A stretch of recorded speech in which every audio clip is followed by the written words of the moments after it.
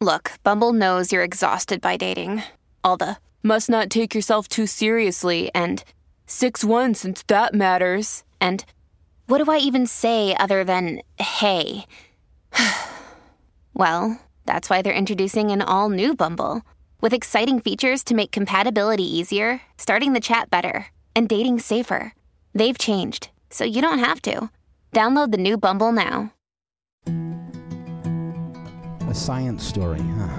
These NYU scientists, I felt really right. but I was so And I just thought, well, I had figured it out. it was that golden moment. Because science was on my side.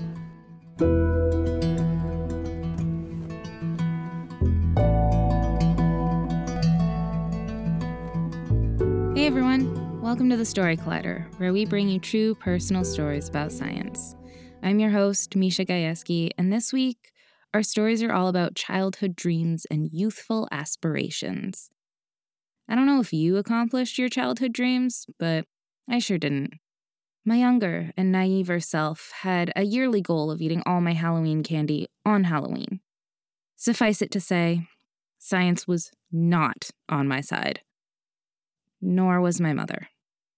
And while that dream might have been a fool errand from the start, I'd say no childhood dream is easy to accomplish.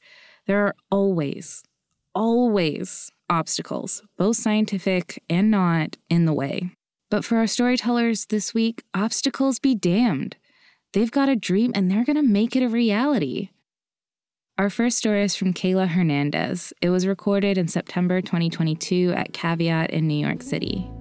The theme that night was seismic shifts.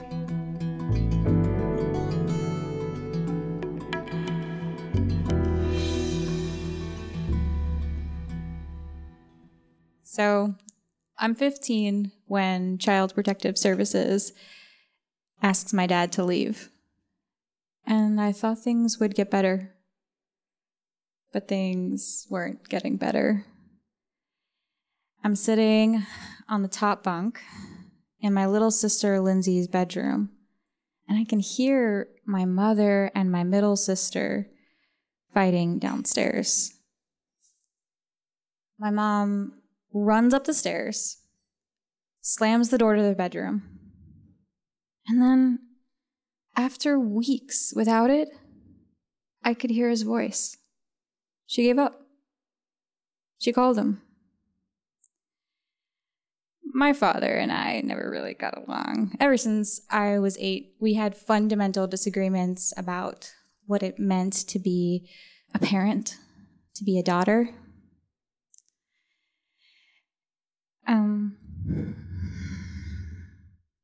And I know I should have been scared. I know I should have been angry. But sitting on that bunk, I was just calm. It was months later when he would start kicking me out. It would be after I worked a late, long night shift closing the local Dunkin' Donuts. But then nights turned into days, turned into weeks. But if you knew me when I was 15, it wouldn't surprise you to know that I had a plan. This was always a possibility, so I had several plans, complete with backup plans and sub-plans. I really started plotting that day on the bunk bed. And the gist of all of those plans went something like this. 1, and this is the most important, work as many hours as humanly possible. Gotta work to live. And then 2, graduate high school early. High school was inconveniently held during most working hours, which interfered with step 1.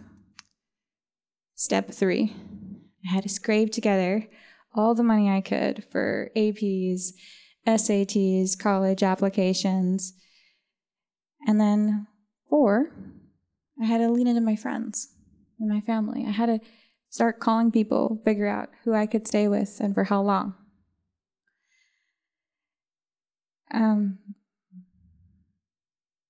So when I was ready to leave, I had all of my stuff in a garbage bag, clothes, books, toothpaste. I had my bike stashed in the garage. This wasn't a decision I made lightly. I'm not standing here trying to convince you guys that if you have a disagreement with your parents, you should run away. That's not a good idea. This was really my last stitch. This was the last effort. Growing up with my parents, it wasn't easy to be a person, much less succeed as a student. I knew that if I made it work in high school, I was probably going to be okay, but I thought if I wanted a shot at being anyone, I had to go. All that was left to do was to decide my major. And like I said, growing up with my parents, it kind of felt like your soul was being squished into a box a few sizes too small. But in my high school science classes, I learned what it felt like to take up a little more space. My teachers, the other students, they all encouraged me. STEM gave me a place to be after school. And the people in STEM, they're what held me together. When everything else was falling apart, science always made sense. So I participated in science Olympiads, and I also was in a research program underneath my high school's very own resident botanist. But when I graduated high school early, I had to leave all of that behind. I knew when I chose my major, I wanted to land in a community like the one I had in high school.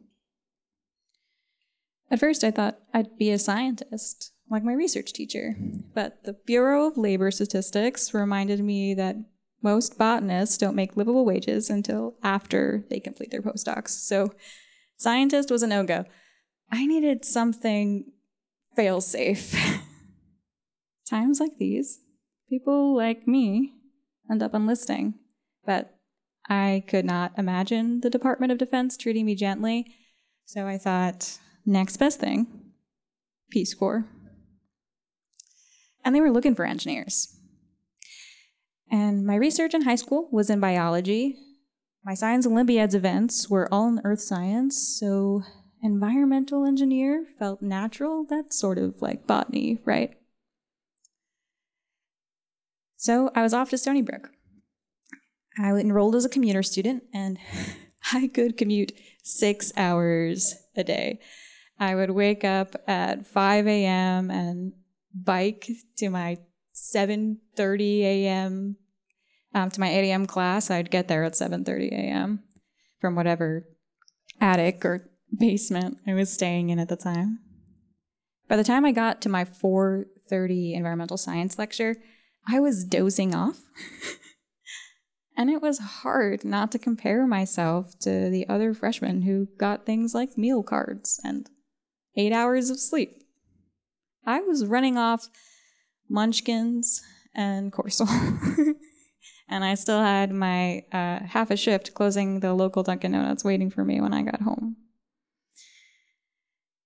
But I made it work for about a semester. After I received my first C and had a rainy day run-in with an SUV at a particularly busy intersection, I knew it was time to switch to Plan B.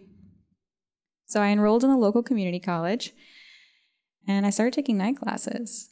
I told myself, this is temporary. I just had to get on solid ground, prove myself, and become more palatable to big universities, secure a better scholarship. And I did. A year and a half later, I was all set to transfer to Rensselaer Polytechnic Institute when the last semester in community college, I took an electrical circuits analysis class. And at the start of my 6 p.m. woefully unair-conditioned class, my professor was usually exasperated with us. But when he talked about his career as an electrical engineer, something in him shifted. He was exuberant. He gushed about his scrappy beginnings and ultimate rise to success. And oh man, did I want that to be my story? The passion, the excitement of working on big projects with brilliant people always at the edge of what they knew. That kind of joy seemed like a distant luxury. And in the meantime, I wasn't sure I could succeed in a circuits class. But something about the way he talked about building things made me want to try. And once I dove in, I fell in love. We joked that I learned to speak the same language as the electrons. But nothing could prepare me for when one day he pulled me aside after class and told me about a job opening for a technician at Brookhaven National Lab. I didn't understand. I made him repeat himself. It took all of my strength and concentration to keep a straight face when this man said, "The group leader is going to owe me a bottle of champagne when he finds out about you." Whether or not my professor was losing it in his old age, really the only explanation I could think of for an interview opportunity. I was being offered a chance at that joy I had seen in him. And no one had ever bet on me before, so I knew I had to try. I figured at the end of this, everyone would realize they made a really big mistake and that I should just be grateful for the opportunity to see the lab. But in the end, I interviewed with 8 people in a big conference room, one right after the other, for 4 hours. But then they took me to see the lab I could be working in, and it was incredible. There were gray, blue, yellow cables hanging everywhere. It was nothing like the labs I worked in high school. There were fans humming, instrumentation, buzzing. It was chaos personified. And that was kind of perfect, because at this point, navigating chaos had kind of been my thing. When the deputy group leader sat me down in his office, which was just covered with pictures of his family, he said, "You must be worn out." And then he offered me a snack. I knew right off the bat I wanted to be someone like him.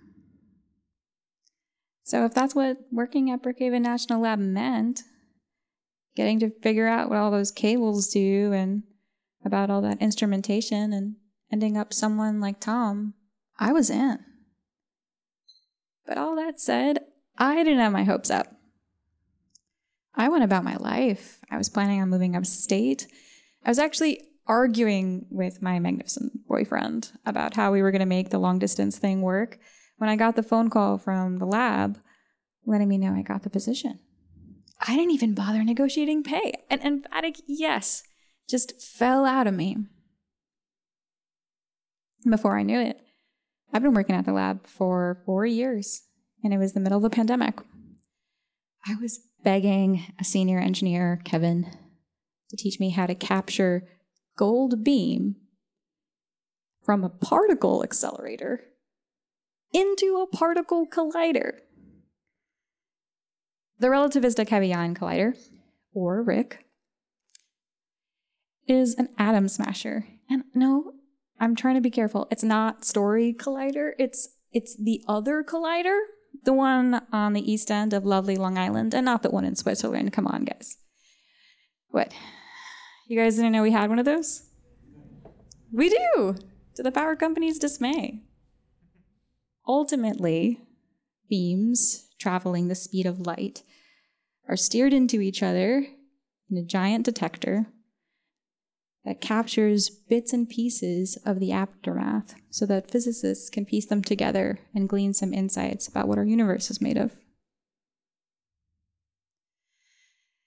When there's no beam in the machine, when the machines are not running, teams of people work tirelessly in tunnels, in office buildings, meticulously repairing and upgrading the crazy network of machines. When we start up the collider after a shutdown, the main control room is buzzing. Operators seem to communicate telepathically. But with the COVID restrictions, Kevin had been setting up the machine remotely. And when he finally agreed to let me watch, I was ecstatic. I spent hours setting up my own mini control room in my apartment. I went over and rechecked and checked again the list of important parameters to know. As it turns out, accelerators are finicky beasts and timing is critical. Everything has to go right. Hundreds of thousands of parameters have to be set correctly in order to inject into Rick's rings. I opened up Windows with all the signals that Kevin had said to keep an eye on.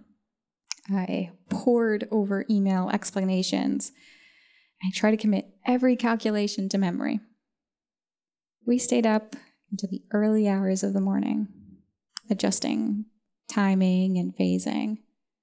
And in the end, Beam was happily circulating, and my head was filled to the brim with new insights and understanding. I started working at Brookhaven National Lab in 2016, just a few days after Christmas. In 2020, I became an electrical engineer, like Tom. I mean, last month, my boyfriend of 8 years and we bought a house. I'm only 40 minutes from the place I grew up in, but I don't think 15-year-old Kayla, for all her planning, could have seen any of this coming. When you meet people like me in high school, me, a freshman on Stony Brook, disheveled, a little sleepy, but excited to be there and to learn, be patient. You'd be surprised what they can accomplish when given enough time and space. And if you're listening and you're like me, from a hard place and you need a nudge, take the leap. You are worthy of that joy I thought was luxury.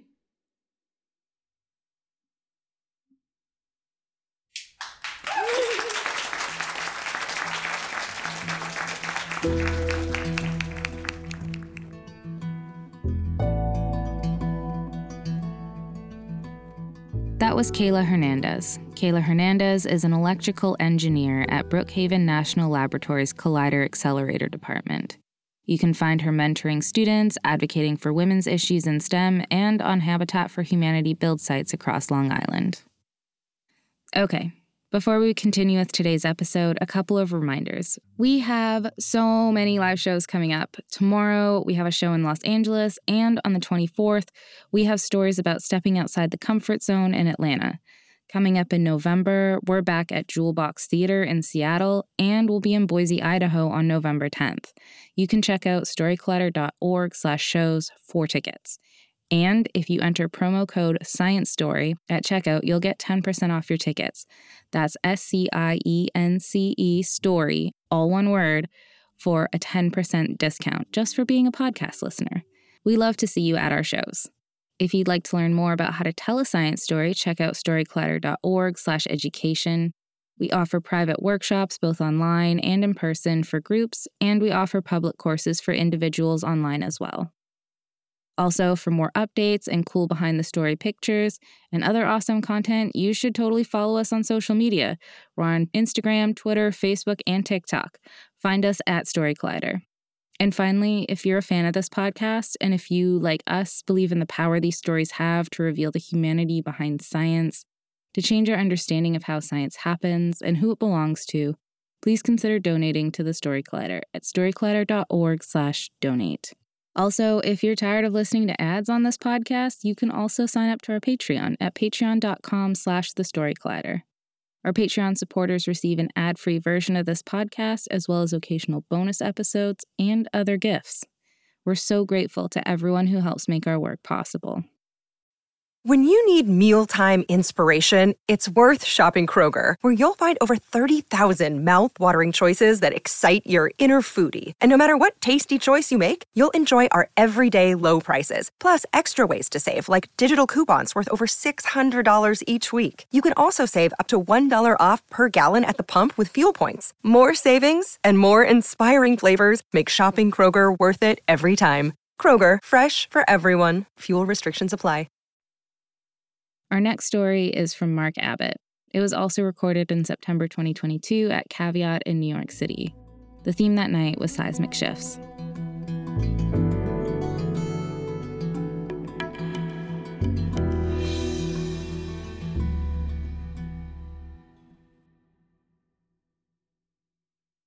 It's 1987.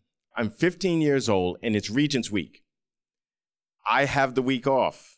So you know what that means. At 15, with the week off, means I'm going to hang out with my friends. We've already planned the next day. The following day, we're supposed to get together, go to the movies, go uptown to Central Park, hang out there, then hop down to 34th Street where there's an underground arcade. Because at this particular arcade, that's where all the girls are. See, I'm a nerd boy. I like everything nerdy, and the only type of girls that would go to this arcade are nerd girls. And my goal in life was to meet, just like everyone in my mother's side of the family who's been married for 40, 50 years. You meet your sweetheart in high school, you get married, you push out a couple of kids, you get a house. It's great. That was what I wanted for myself. I'm like, I need to find my teenage love, because so far that has not been working well. But I'm gonna find this person. And I was really excited about going to this arcade the next day. Except when I woke up that morning, something wasn't quite right. I woke up and I had this horrible pain in my balls. And I'm like, what the hell is this? And I mean, it hurt.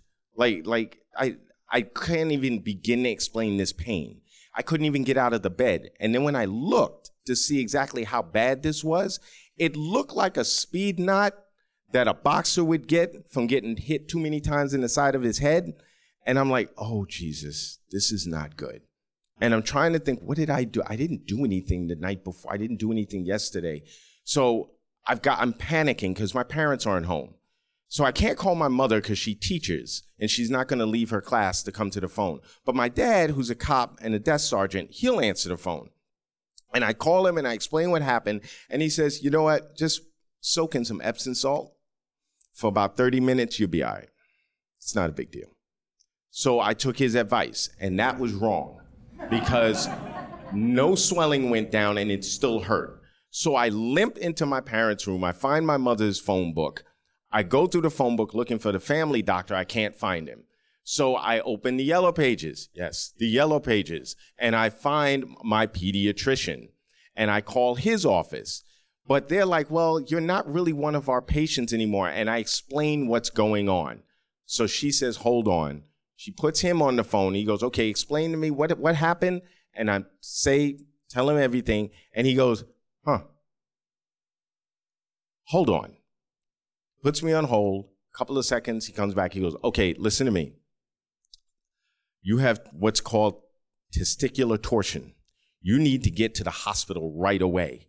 This is very serious. I'm like, how serious is very serious? He goes, who's the person that can get to you the quickest? I'm like, my dad. Give me his number. I'm calling him. You go lay down. So now I'm in panic mode. I'm like shaking. I'm thinking I'm about to die. I don't know what I'm going to do. And I'm laying down. My father comes home, breaks through the door, rushes upstairs, throws some clothes on me, and we run out, get in the car, get to the hospital as fast as we can. We get into the ER. He explains to them, this is what the situation is. They take me to the back. A doctor comes around. My father's talking to him, and he comes over, and he's like, so listen, this is what we have to do. What has happened is that there's a cord that supplies blood to your testicles. That cord has now tied into a knot. What we're going to have to do is cut you open, go in, untie it, then we will suture your testicles to your scrotum and then close you back up. And I'm like, you're going to take my balls away? And he's like, no, that's not what I said. He said, we're just going to cut you open and turn and untwist this, and you'll be fine. And I'm like, the hell? And I'm looking at my father, and I said, okay, well, how serious is this? And he goes, well, if we hadn't caught it in time, there was a possibility you would never be able to have kids. Now I'm 15. And I'm like, what do you mean I can't have kids? I can't have children? You mean I'm not going to have kids one day? Didn't say that. I said we caught it in time. You should be okay.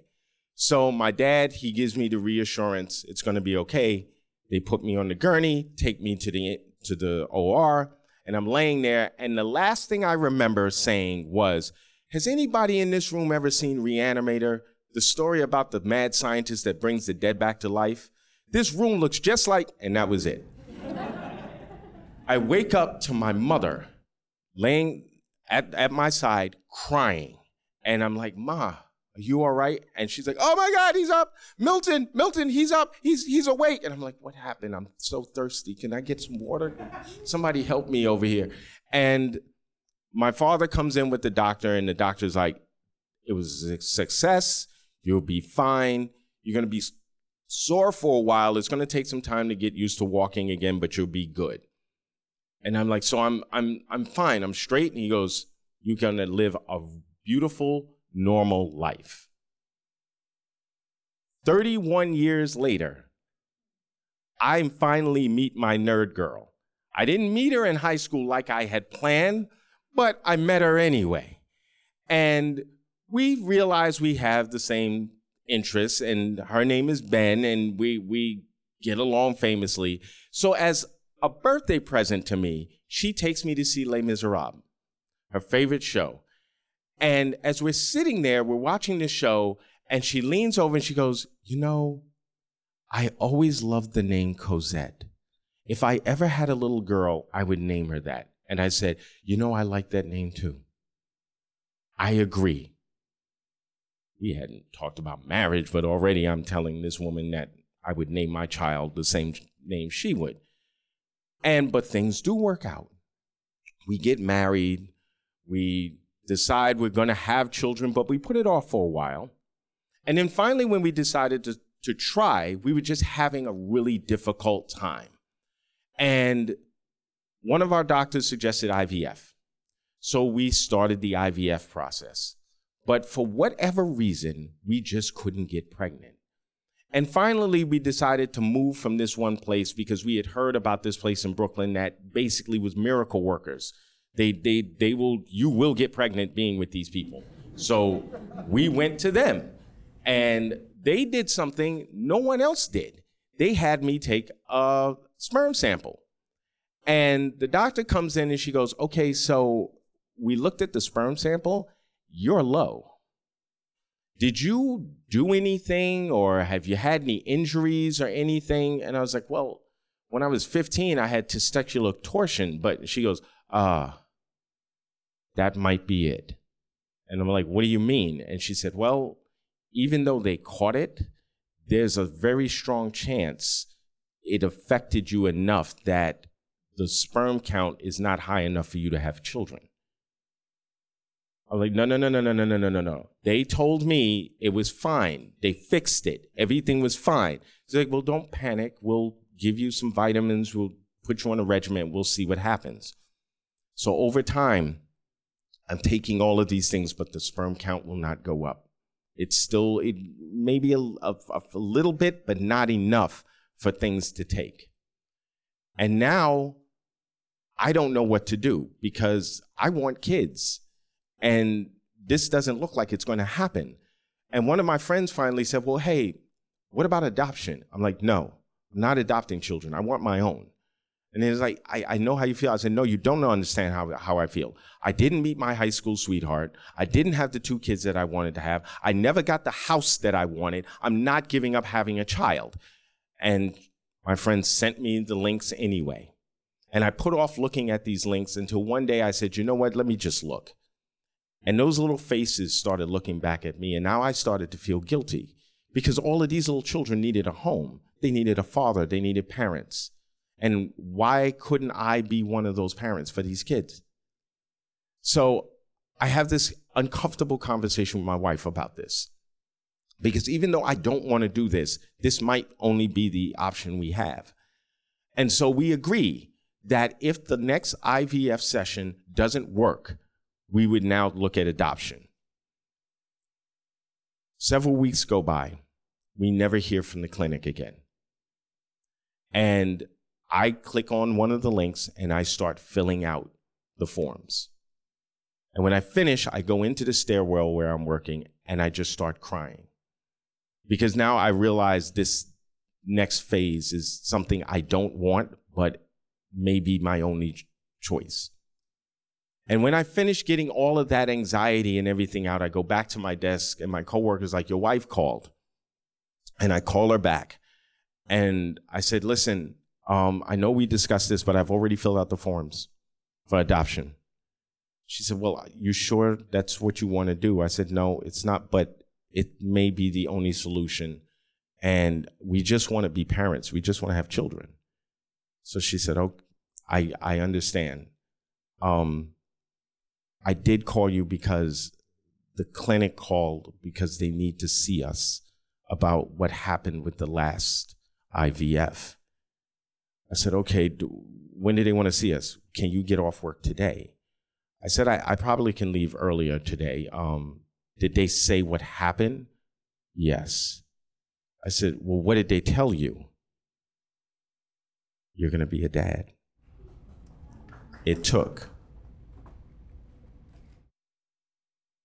9 months later, we have Cosette. And there are days where I look at her and I just stare. And she will be playing on the floor and look at me and go, why are you staring at me? Why are you doing that? And I'll say, no reason, which in father terms means I'm happy you're here and I can't believe we finally had you. And in hindsight, I realize that I actually did get the things that I wanted. See, I met my wife through 2 friends from high school. The apartment we're in is in my grandmother's house. And adopted or not, I have a child. I became a father. And I came to the understanding that sometimes the plans you make don't go down the road you expect, but you will always end up in the place you're supposed to be. Thank you.